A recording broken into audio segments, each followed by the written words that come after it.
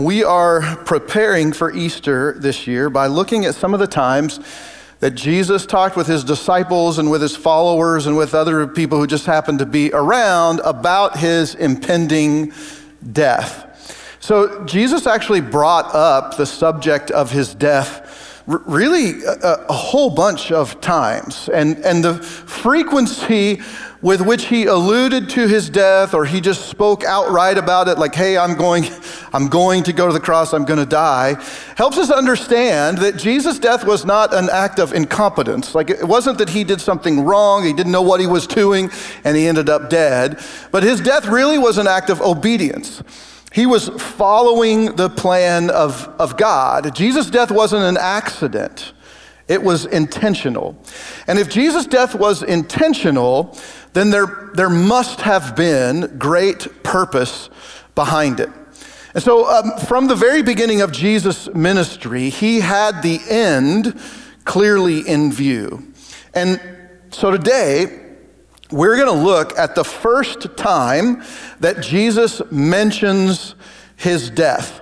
And you'll see in the conversation that he's having that the people who heard it didn't really know what he was talking about. They completely get it wrong. It's kind of an odd story, but when we look at it, we kind of zoom out a little bit and we look at the bigger picture, I think it's all going to begin to make sense. So we're going to jump into John chapter 2 this morning. Last week we were in the middle of Mark 8, where Jesus asked this question, who do you say that I am? And you have Peter saying, you're the Messiah, you're the King, you're the one who's to come.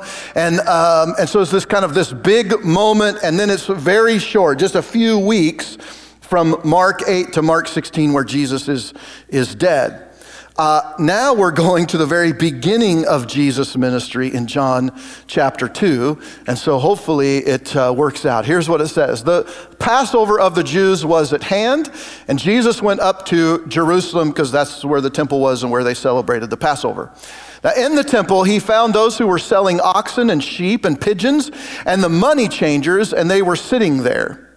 And everybody's like, okay with the story to this point.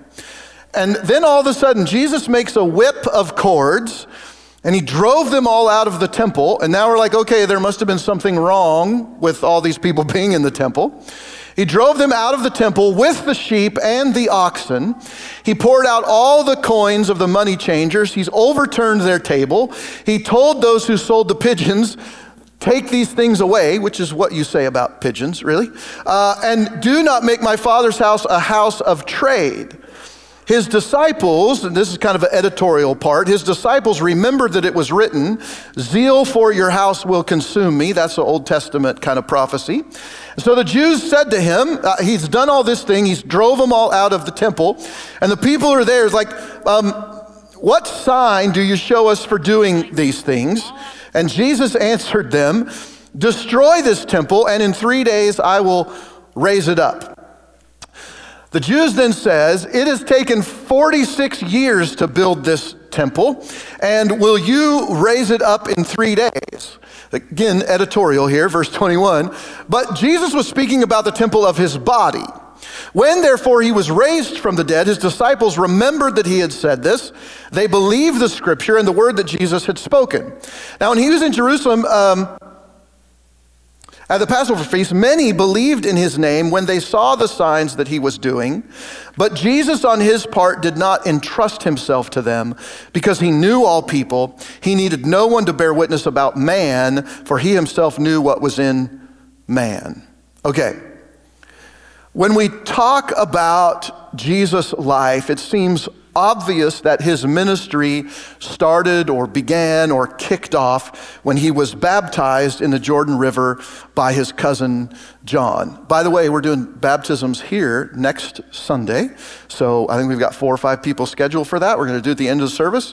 If you're ready to take that step, you can go to reallifecc.us/baptism, and there's information there and you can register to do that, but excited for that next week.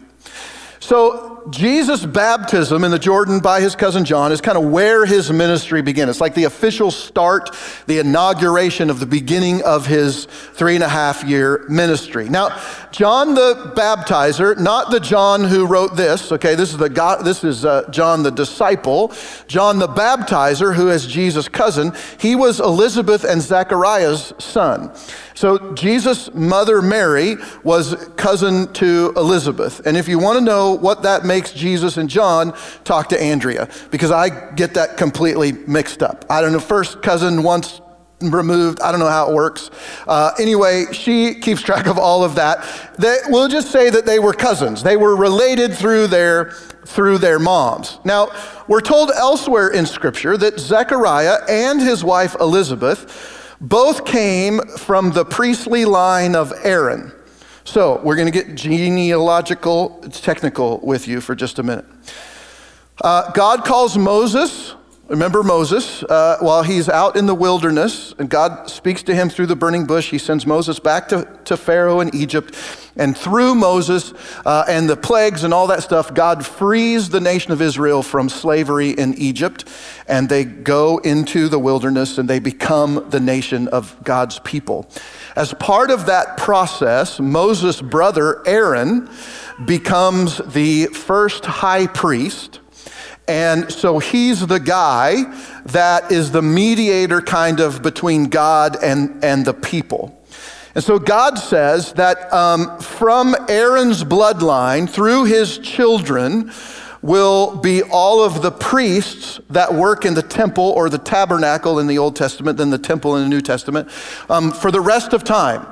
You had to trace your lineage back to Aaron. Now, many priests only had their father who was in the bloodline of Aaron, and they could become a priest.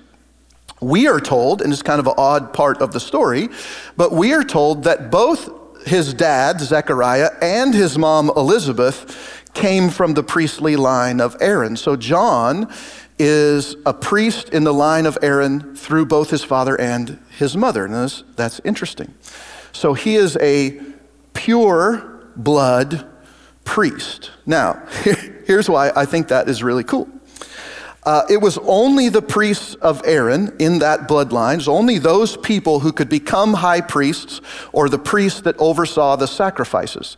And so if you were going into the temple to make a sacrifice because you had sinned or whatever the thing was going on, you're going to the temple, you're going to present a sacrifice. It was a lamb, a calf, a pigeon, a dove, whatever it was.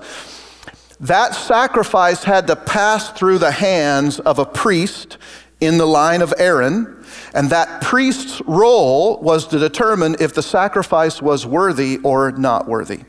And so God had listed all of these things about specifics about the animal. So if you brought a lamb, it had to be a year old. It had to be, it couldn't have any broken bones. It couldn't have any spots. It had to be perfect in the way. So just think of the judges at the kennel club show that they do when it's on Thanksgiving or something. They have that big kennel club. So that's what the priest did. They brought the animals to him. The priest looked them over. They said, okay, this animal is acceptable for the sacrifice. Now, only a priest of Aaron could make that determination. And so if a priest sacrificed an animal on the altar, if it shed its blood for the sin of the person who brought it, then that priest had deemed that sacrifice worthy. So by the fact that the priest killed the animal, it meant that it was worthy to be sacrificed. Okay, are you with me? I know that's a lot. Here's what's happening. John is a priest in the line of Aaron on his mother and father's side, but he does not follow that path, right? God, the angel speaks to Elizabeth or speaks to Zechariah and says John is going to be the herald that was promised to bring in or to usher in the Messiah. So John does not take the normal path that he would have taken in his father's footsteps to become a priest, probably in the line for high priest because he had Aaron on both sides of his family. And so he would have been a very prominent priest within the temple. John does not take that path. Instead, we're told that he's out in the wilderness and he's eating locusts and wild honey and he wears clothes made of camel hair, which is not good. and this is the deal. Okay, so he doesn't do that. He follows this other thing of God. Now, if we go to John chapter 1, verse 29, we read this. The next day, he, John is who he's talking about, saw Jesus coming toward him. Now, this is at Jesus' baptism. John is down by the Jordan River. He sees Jesus coming, and he says, "Behold, the Lamb of God who takes away the sin of the world." Any guesses as to why that's really important? This is an incredibly big moment in Jesus' life and history and the way this works out. See, as priest of Aaron, who judged the sacrifice, whether it was acceptable or not acceptable, whether it was fit to be sacrificed or not, John, the baptizer, just proclaims Jesus as fit for sacrifice. Behold, the Lamb of God. What do they do with lambs? They sacrifice them for the sin of the person bringing it. But John goes on to say, and he says, this Lamb of God is not just an acceptable sacrifice for a person, but he will take away the sin of the whole world. The very first thing that's said about Jesus in public is a priest of Aaron recognizes him as an acceptable sacrifice for the forgiveness of the sins of everybody in the world. It's the first thing that's said about Jesus. I think that is pretty amazing. It's a huge, huge statement. When you notice that for any sacrifice to be accepted, it had to be approved by a descendant of Aaron, which John was.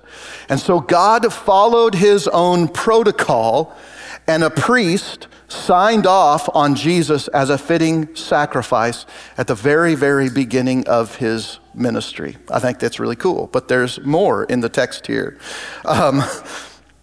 Jesus had entered into Jerusalem to celebrate the yearly festival of Passover. And so this is the beginning of his ministry. In just a couple years, he's going to go back to Jerusalem. He's going to enter the city on a donkey, and people are going to lay palm branches and their cloaks down on the road. It's called Palm Sunday. That's what's celebrated next week, the Sunday before Easter. And he's going to ride into town, and everybody's going to shout and cheer for him. And then in just a few days after that, he's going to be killed on a Roman cross.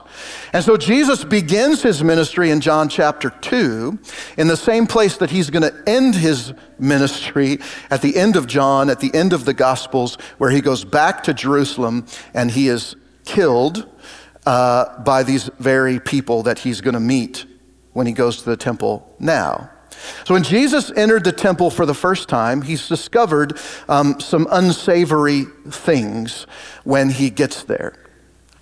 He found what appears to be priests and their helpers, the Levites, the tribe of Levi, not just selling sacrifices to weary travelers as they would come to Jerusalem, but really fleecing the people or soaking the people for more. And so I'm going to try and I'm going to break this down. I got a bunch of stuff here, but I'm going to break it down quickly as I can. Jewish people were required to go to the temple to worship, in particular on the Passover, but there are 7 feasts that happen in Jerusalem, and people, if you lived kind of outside or close to Jerusalem, you would come to all of those feasts and you'd be a part of that and you'd celebrate that. But if you lived farther away, you really were supposed to make pilgrimage at least once a year for the Passover celebration. And so Jerusalem would just be filled with people. The problem for many of these people is that they live such a great distance away that to bring animals with them for sacrifice could be difficult for them. It might be hard to find food. You'd have to make sure that you had enough to get the animal there. Plus you have to feed your family. Plus remember, you're not just hopping in the car with air conditioner and a trailer on the back where you could put your animals for your sin. There was a whole bunch more stuff involved here. And so on some level, having animals animals at the temple that people could purchase when they got to town is a kindness to those travelers. You don't have to worry about finding an animal where you live and bringing it all the way here with you. We will sell you some. That's nice. Now, if they sold those animals for a decent price, and they made sure that the animals they were selling at the temple passed inspection to be used as a sacrifice, that would be a good thing. That would be a kind thing to do. Hey, we know that you've come a long way. We know that there's a lot of stuff going on. Here's an animal that you can purchase at a fair price, and it's a good animal. It will pass inspection, and you can offer it as a sacrifice. I do not think that's what was going on. There's reference to these animals, oxen and sheep and pigeons, in particular pigeons, and then money changers that were there set up in the temple. Money changing happened in almost every city. You think you've got all of these different kind of national things going on. You've got Greek or Hellenistic people. You've got Roman people. They're using Jewish money. They're using Greek money. They're using Roman money. And so when you would go into a big city, you would have to go to the money changers, just like if you traveled internationally here. And you'd go to the money changer and you would exchange your money from wherever to get the money that was used in that city, so that you could function, you could live, you could buy food and whatever else you needed. That would not be a big deal. Again, a kindness to people who were coming in from out of town. If they were giving it for a fair price, they were exchanging money fairly. Again, I don't think that's what was going on. I think the priests had set up with the Levites in the temple, and I think they had a racket going. I think that they were exchanging money, but they were taking a fee for that, an exorbitant fee for that. We're going to exchange your money, but we're going to give you an unfair exchange for that money. With the sacrifices, I think that what they were doing, again, because the priests controlled what sacrifices were allowed to be offered, I think the priests were selling subpar sacrifices to the people as though they were perfect sacrifices. I think they were cheating the people, and more importantly, I think they were cheating God, because they ran the whole show. I'm a priest, and I'm going to sell you this animal that is not perfect, but I'm going to tell you that it's okay, because my buddy who's working today in the temple, when you go to take that sacrifice, he's going to proclaim that animal as perfect, and he's going to sacrifice it on your behalf, and you can have the forgiveness of your sin. I guess it's a big thing going on. I think one of the ways that we see this is because Jesus points out the pigeons. He's like, get these stinking pigeons out of here. That doesn't really make any sense in the story unless you realize that a pigeon was only to be offered as a sacrifice if you could not financially afford a dove. The dove was the first choice, and then if you couldn't afford that, if you just were too poor, you could have a pigeon, which apparently were very cheap. But there's no mention of doves in the story. I think that the priests were bringing in these pigeons. I don't think they had any doves. They were bringing in these pigeons. They were selling them for a higher price. There's an inferior product, if you will, and they were getting them to people, and they were making sacrifices for it. It's this huge racket. The priests were making lots of money. And if you go back to the Old Testament, how were the priests supposed to survive? The people would bring offerings, and they would leave them in the temple, and those offerings would be distributed, and the priests would have enough food and enough money to live on during the year so that their service in the temple could be maintained. The priests were not happy with that, or maybe people weren't bringing in what they were supposed to, and the priests decided this great plan. They were going to write their own story. And so, hey, if we take control of the animal trade here, we take control of the money changing here, we can make more money, and we can get the money from the people that they're supposed to give to us anyway. So there's this whole big issue here. And look at verse 16. Jesus makes this remark in verse 16, though, and he says, this is my Father's. He calls it my Father's house. And it's not supposed to be about trade, he says. In other words, the temple was to be a place of ministry and peace and kindness and justice. Those things were supposed to be present from the priests and with the people at the temple, but instead they had turned it into a place of commerce, buying and selling, injustice and chaos because of the animal trade that was going on within the walls or the compound of the temple. So because of what Jesus sees here, he causes this big stir and he makes this whip, and he drives people out of the temple. And he says, my Father's house is not to be about trade. In fact, in other Gospels, it says it's supposed to be a house of prayer. Now, here's what I notice. Jesus should not have been the one to do this. There should have been a priest who saw this going on and said, this is not right.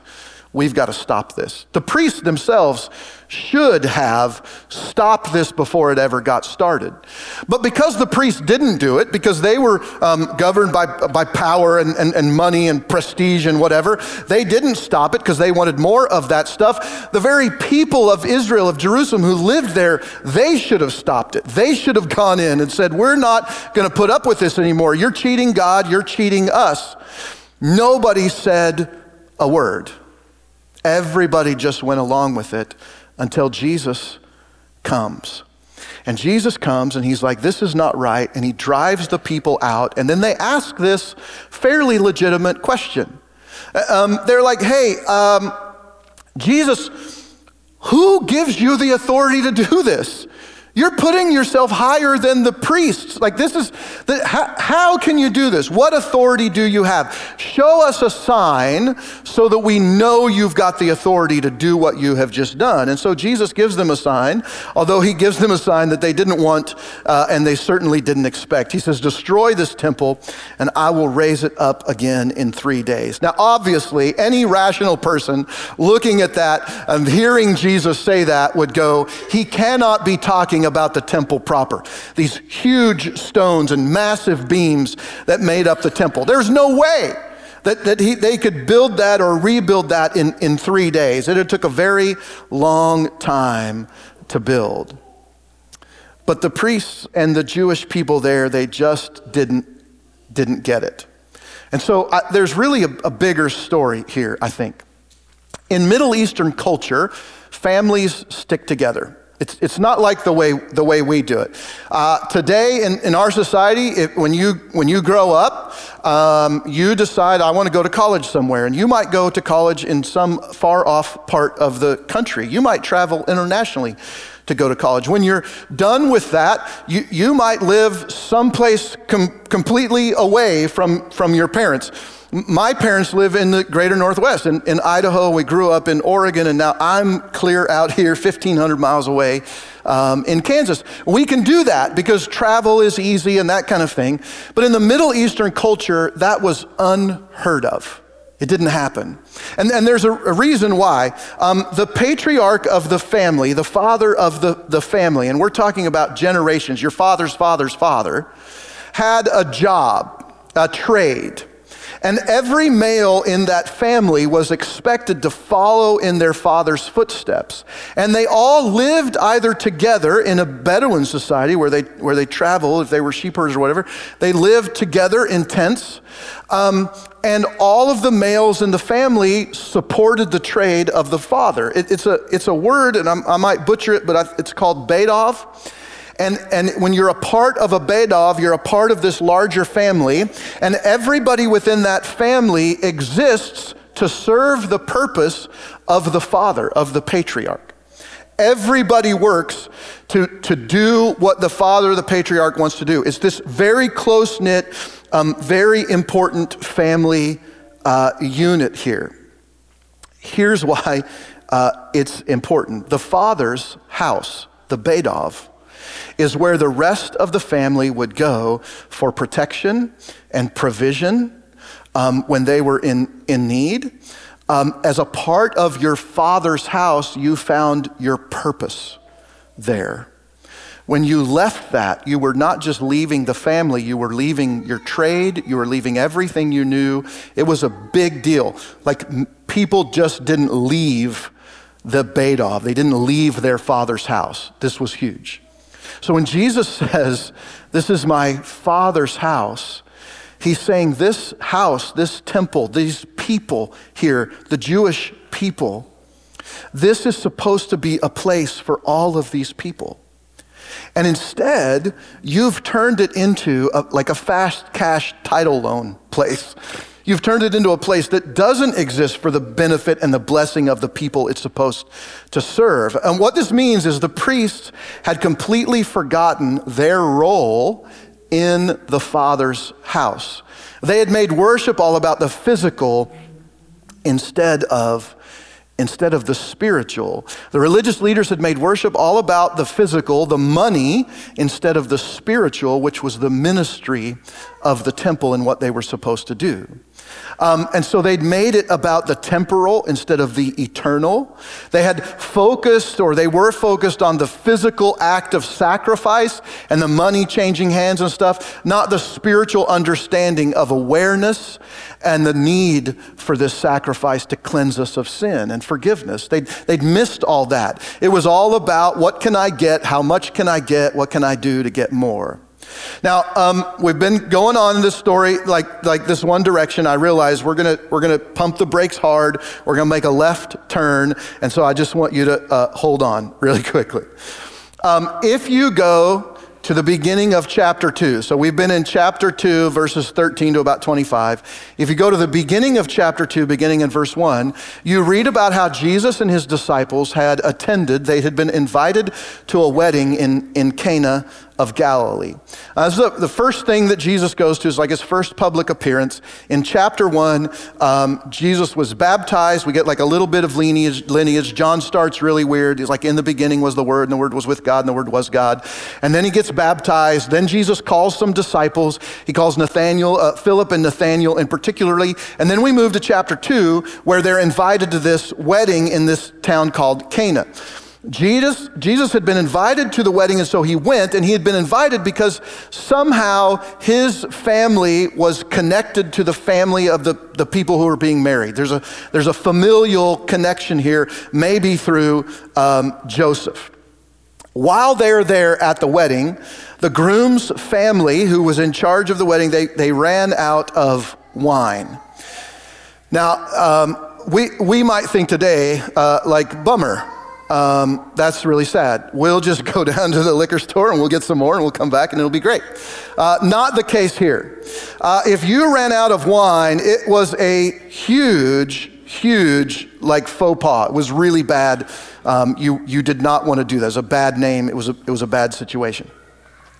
So it's like this really big, like they would look down on this. It's not good. So Jesus' mom comes to him and she's like, hey son, look, I need you to help because they're about out of wine. And if they run out, it's going to bring a lot of shame on the family. And I don't want this to happen. So I want you to take care of it. And Jesus offers those words. He's like, hey, look, it's not my time yet. Like you're rushing things. This is not supposed to happen. Jesus takes 6 jars, clay jars. They're filled with water, and they were used for religious purposes. When people would come into the wedding or to the house, they would take this water and they would wash, ritually cleanse themselves so that they were ready then to enter the party, to eat and to do other things. So Jesus has these religious use jars, these vessels, filled back up with water, and then he miraculously changes that water into seasoned or fermented wine. The head of the party calls it the best wine. It's like, you saved the best for last. This is really good wine. And so Jesus turns this family catastrophe into a community celebration. And instead of the family being shamed, they are now their status is elevated in the community. They were at this situation where like, there's nothing we can do. This is horrible. This is shameful. And instead, at the end of the party, they're the best family ever. So he turns this catastrophe into this really good thing. And so much honor was given to the family because of this miracle. At the end of the story in verse 11, we're told that the disciples who Jesus had just called at the end of chapter 1, that they believed in Jesus. Okay, why is this important? What's the purpose of these two stories? I think the story of Jesus in the temple only really makes sense if you also compare it with the story of Jesus at the wedding. I think they're parallel stories that we're supposed to read together. Jesus was not the son of Joseph, right? He was the son of God. He's not the son of Joseph. But this wedding was probably a part of Joseph's family. It was probably his relatives, his side of the family. Jesus was the Son of God. Okay, so keep those two things separate. And we're going to go down through some similarities or differences. Jesus is invited to the wedding. Jesus attends or goes to the temple. Okay, so he's invited to one place. He simply shows up at the other place. He's invited to the place of his physical family. He shows up at the place of his spiritual family, the temple. Jesus responded to the need at the wedding out of compassion for the people. That he has compassion on them because he knows this is going to bring shame on the family. At the temple, Jesus sees a need and he responds out of correction. It's not compassion. He's like, there's a problem and it needs to be fixed, and so he addresses that. Jesus used religious vessels to meet physical needs in the story of the wedding at Cana. Jesus used a physical vessel, a whip, to meet a spiritual need, this ministry over money thing that was going on. Jesus' blood in the Bible is represented by wine, right? At the end of the story, Jesus meets with the disciples in the upper room and he prays and he has the wine and he says, this wine represents my blood which is poured out for you. What do the people at the wedding do with the wine? They drink it. They're participating in the life of Jesus. Go to the temple and you see that Jesus' blood will be shed by those in attendance at the temple. Jesus' disciples, at the end of the Cana wedding story, Jesus' disciples believe in him and he gives more of himself to them. This is the beginning of Jesus' ministry, and so he invests and he pours himself into his disciples from this point moving forward. But at the end of the temple story, we're also told that the people believe in Jesus, but he does not give more of himself to them because it says he knows what's in their heart. He knew man, and so he didn't give more of himself to them. So here's what I think is so cool about this. In the first two stories of John's gospel, where John is just beginning to tell us about this person, Jesus, like we know very, very little about him. He offers two parallel pictures of Jesus with crowds. One at a wedding where they're serving wine, and one at the temple where they're offering sacrifices. One crowd receives a blessing, the wedding, and the other crowd receives a beating. But doesn't it seem like those should be reversed? Doesn't it seem like Jesus at the wedding should be like, you know, if you listen to my parents, it's like, no alcohol, bad people. And at the temple, he should be like, hey, you're all here and you love me and everything is great. Like, it doesn't really make sense. But unless you look at it this way, Jesus he's rejected by the people who serve in his spiritual family's house in the temple, the priests. And he is celebrated by the people who serve in his physical family's house of Joseph. It's backwards. And it's backwards because everything Jesus did in his life and ministry was backwards. And so the first two stories of John's gospel, where we're first introduced to Jesus, they exemplify the highest two ethics of the kingdom.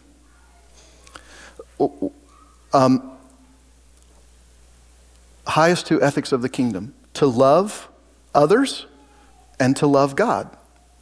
In the story of the wedding at Cana of Galilee, Jesus is showing love for these people who are going to be shamed because they ran out of wine, and instead he elevates their standing within the community. When he gets to the temple, there's already shame going on, and so because of his love for God, he brings correction there, and he resets things and he restores things.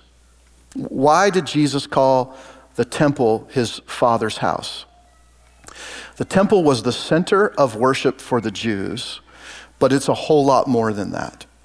The first temple was called the tabernacle. It was a movable thing. They would pack it up and they'd go when they were in the desert and they were following Moses and the pillar of fire and cloud around. It was movable. In the tabernacle and then in the temple, there was a box called the Ark of the Covenant. And on the top of the box, it was called the mercy seat, and there were some angels that were carved into the top and their wings outstretched. And we're told that at the top of the Ark of the Covenant, above the mercy seat, God's presence dwelt. So God's presence dwelt at the ark or on the ark in the tabernacle and then in the temple. It's why you had to cleanse yourself and everything before you went into the temple. It's this big deal. We're also told in the tabernacle and the temple, it was decorated with palm trees and pineapples and all kinds of tree things and all this stuff. What does that remind you of? The Garden of Eden, where God met with his people.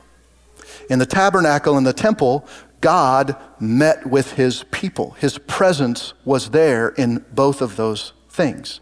Now the temple was stationary. Everybody had to go to the temple to get to God. The tabernacle was movable.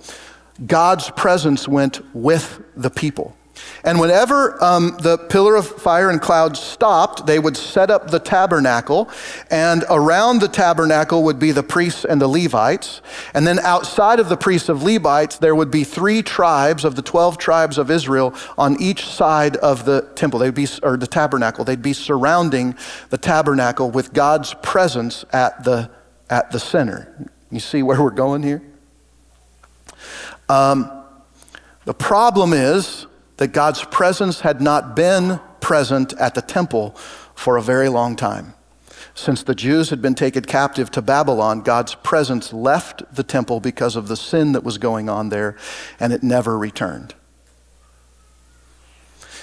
The temple had been rebuilt, but God's presence had not been restored until Jesus comes. And so let's look at John 1:14. We're almost done. John says, the Word became flesh and dwelt among us, and we have seen his glory, the glory of the one, of the only Son from the Father. Now the word dwelt in that verse is actually the word tabernacled. If you look in the Hebrew, it says Jesus came and a Word became flesh and tabernacled among us.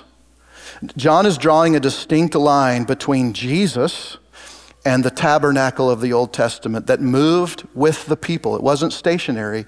It moved wherever the people went, and it was the presence of God there for the people. God's presence now dwells not in the temple or the tabernacle, but with his Son, who has made his dwelling among us, which means he goes with us. He's with us. We don't have to get to him. He has come to us. And so if you want to get to God, you're not going to a place anymore. You've got to go to a person.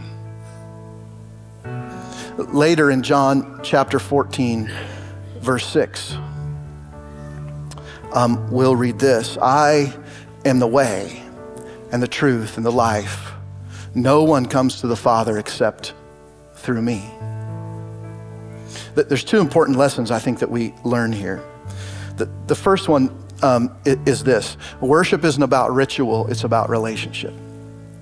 It's not about going to the temple and making the right sacrifice and doing all the right things and going through the motions, but forgetting about the ministry of God and Jesus, and that we're getting forgiveness of sin, and there's a call to live a life that looks more like Jesus. It's not about ritual, it's about relationship. But there's another part to this. Worship isn't about going through the motions, but about experiencing the moments where Jesus is present with us. The guys in the temple, the priests, they missed this. They missed it. They thought if we just do the sacrifices correctly, then God is happy with us and everything is okay. And they continued to worship in a temple where God's presence had not visited for hundreds of years because they'd blown it. And Jesus comes, and John says, look, you need to understand that Jesus is the sacrifice. Not just a sacrifice for one person's sins, but for everybody's sins. Jesus isn't in this place where you have to try and get to him. He's come and made his home with you so that he dwells with you. And if you want to get to him, you don't have to go anywhere because he's right there. Sometimes I think we come to church and we think, man, if I just go to church, if I just give a little, if I just serve a little, then I'm okay and everything's okay and it's good. And I think that the lesson we find in the story of the wedding at Cana and the temple is that just coming to church or just going through the motions isn't enough. We have to live our lives. We have to do our best to look more like Jesus every day. We have to take advantage of those moments where we see God working and then get involved with him in that way. Don't get busy in the temple, or don't get so busy in the temple that you forget about experiencing Jesus in the interactions that you have every day with ordinary people. Because Jesus wasn't found in the temple. He was found in this wedding, hanging out with people. He wasn't welcome in this place where he was supposed to be, but he was welcomed and celebrated in this place that he was invited. And so we want to invite you into that relationship and hope that you can experience that real life that only comes through Jesus. Let's pray. God, thank you for dwelling among us, for coming to us in Jesus. Thank you for loving us. Thank you for meeting us where we're at, even at this party, and stepping into our chaos and delivering us from these places of shame and moving us into these places of honor. It's all because of you. Help us to look more like the folks at that wedding than the folks at the temple. Help us not to get so caught up in the temple stuff that we miss the fact that you tabernacled among us. You live among us. Thank you for that, God. In Jesus' name, amen.